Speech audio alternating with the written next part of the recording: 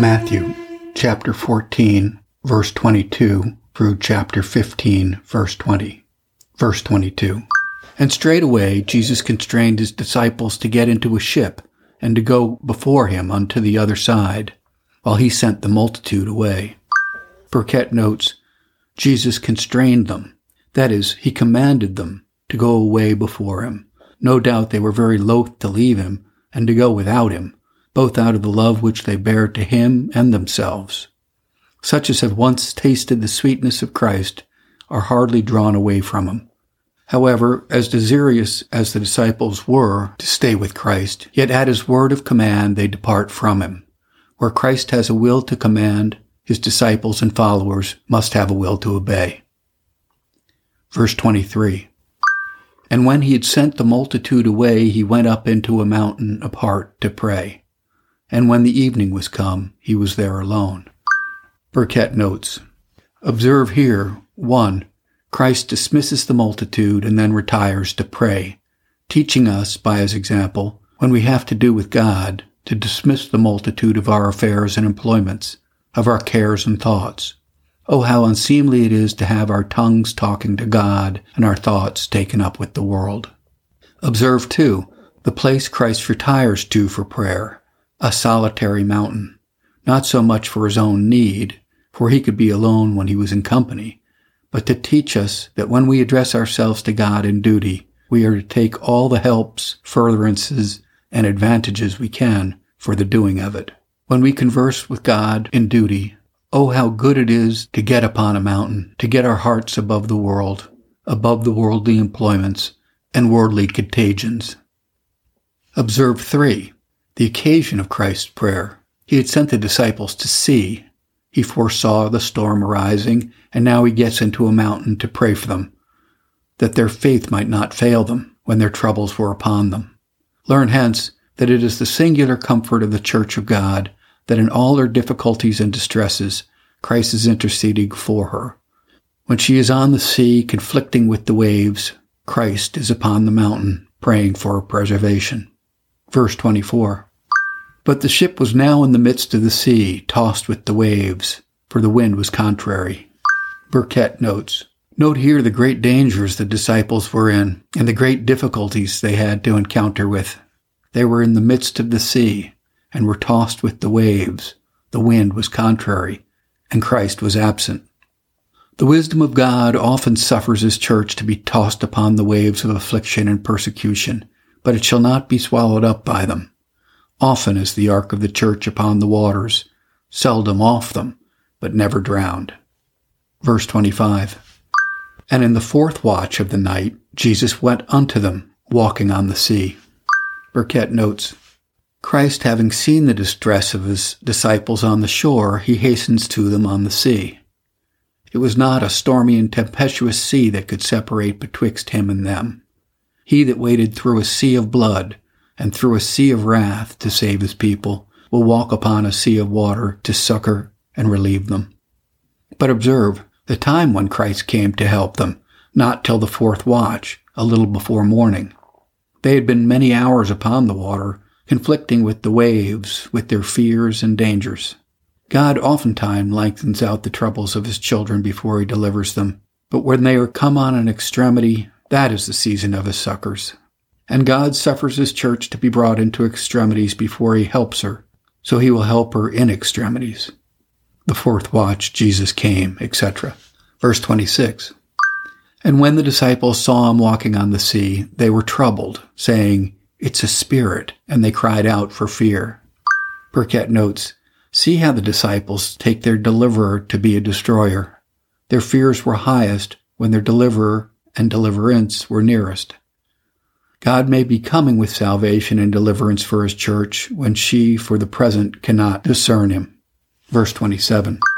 But straightway Jesus spake unto them, saying, Be of good cheer, it is I, be not afraid.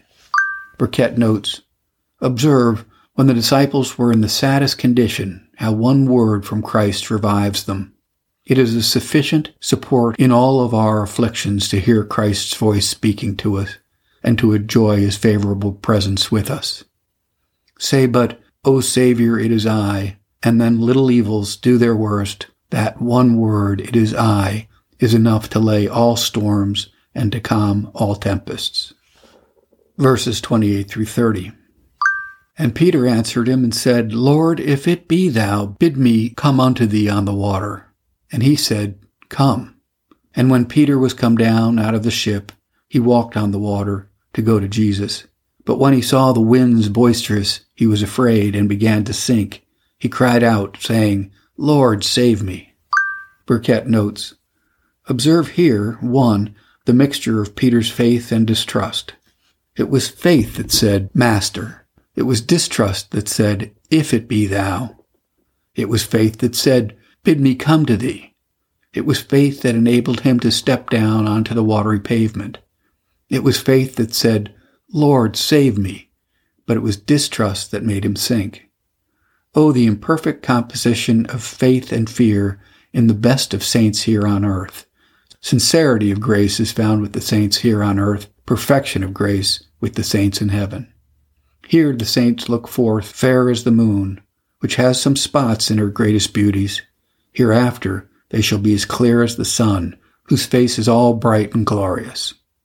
Observe, too, that whilst Peter believes, the sea is as firm as brass under him, but when he begins to fear, he begins to sink. 2 hands uphold Peter, the hand of Christ's power and the hand of his own faith. The hand of Christ's power laid hold on Peter, and the hand of Peter's faith laid hold on the power of Christ. If we let go our hold on Christ, we sink. If he lets go his hold on us, we drown.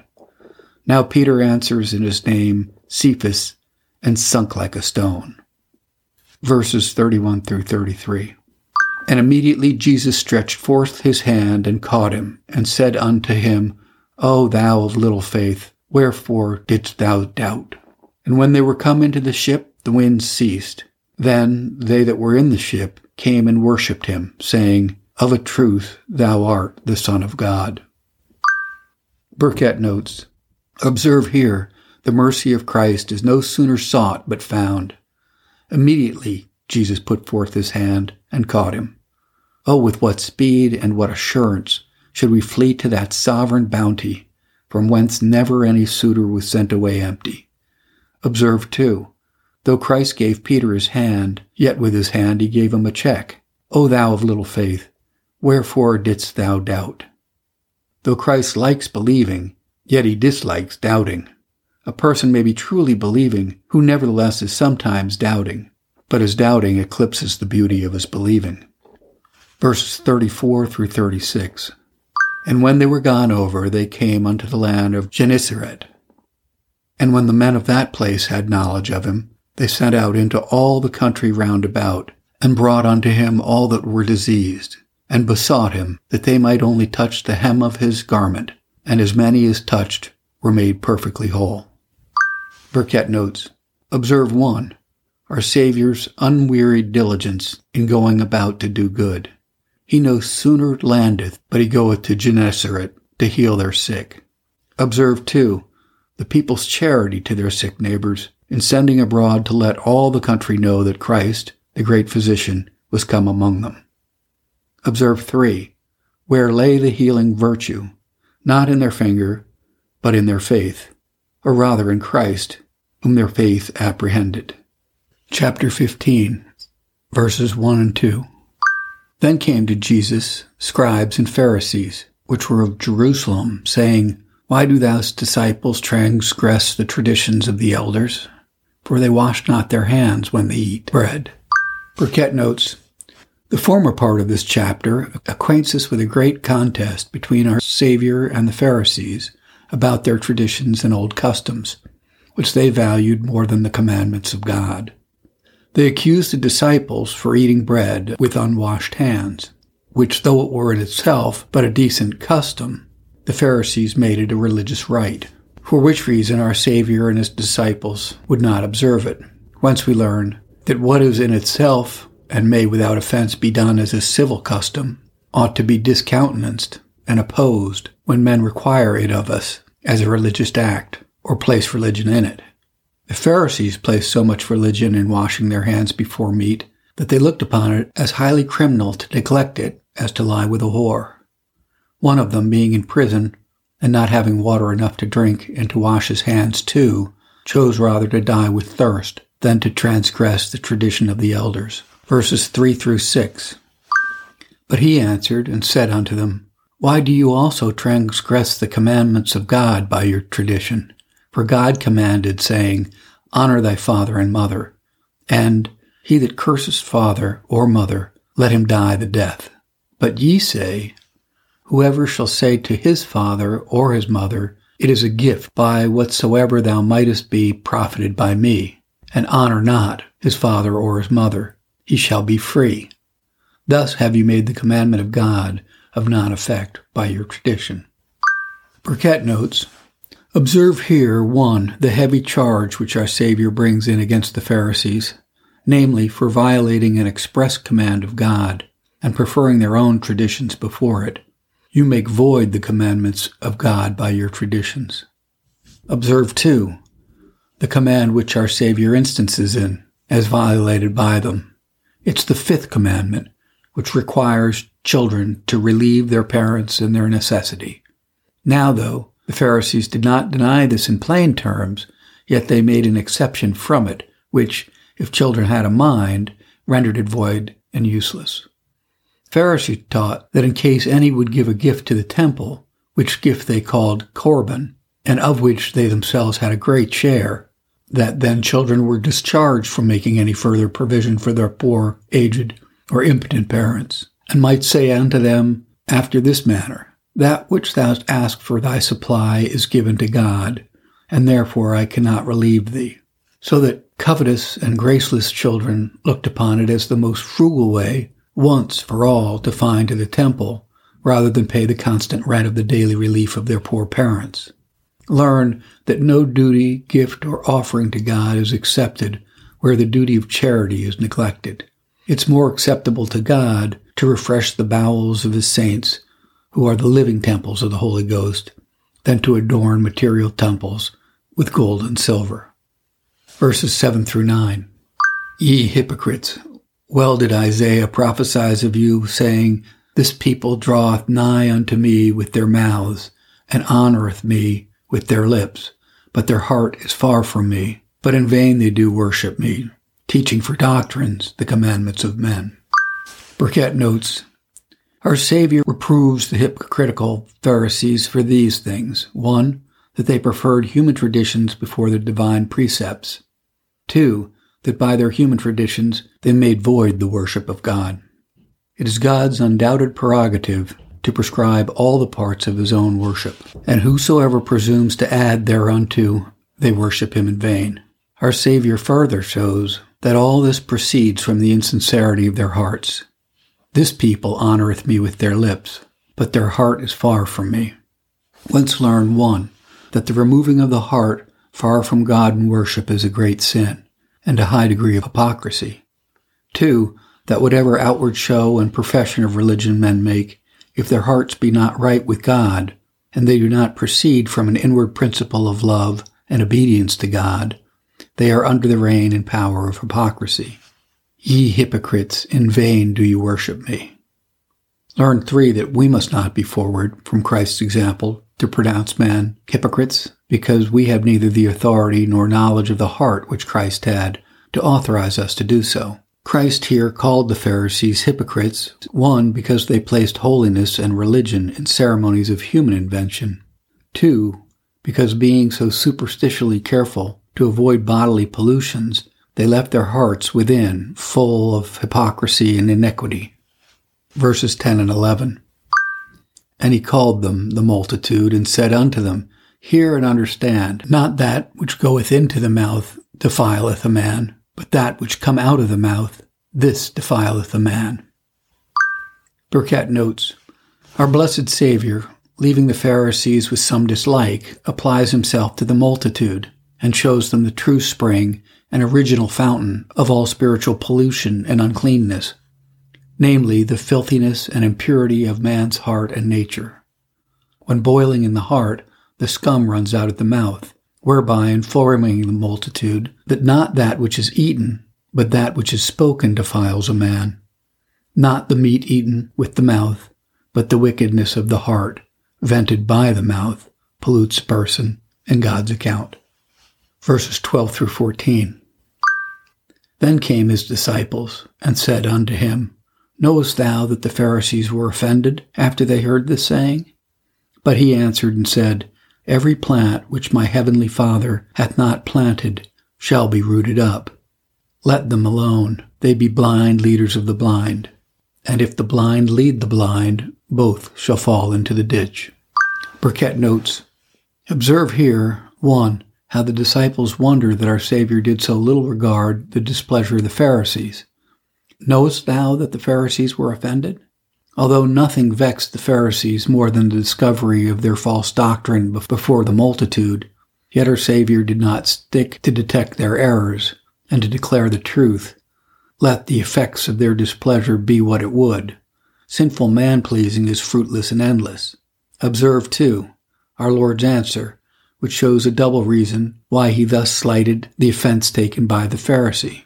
1, he compares the Pharisees' doctrine and tradition to noisome weeds in the church, planted there not by God, but by themselves, and consequently shall certainly be rooted up.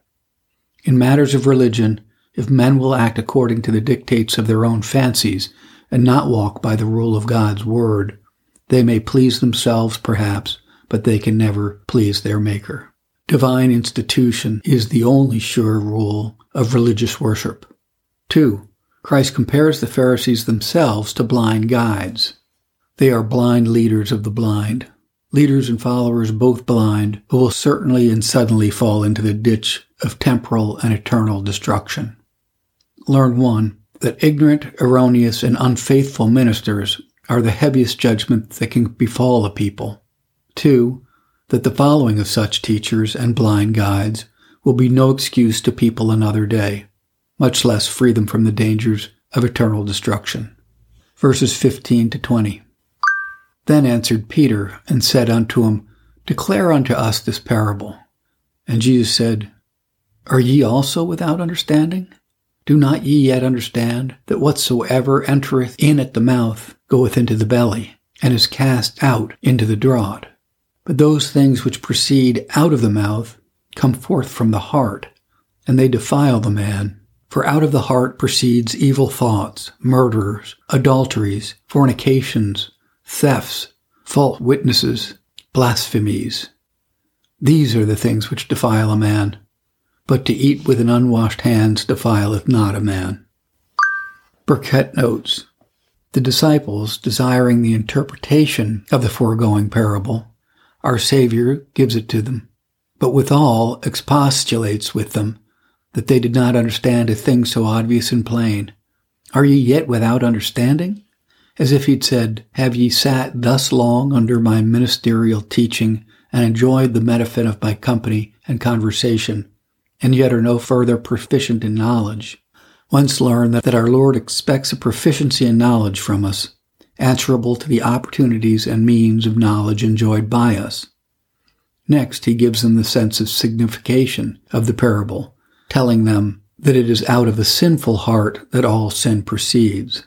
The heart is the cage or nest, which is full of these unclean birds, and from whence they take their flight. Though the occasions of sin are from without, yet the sources and original of sin is from within. Learn that the heart of man is the sink and seed plat of all sin, and the fountain of all pollution. The life could not be so bad if the heart were not worse. All the irregularities of our lives flows from the impurity of our hearts and natures. Hashem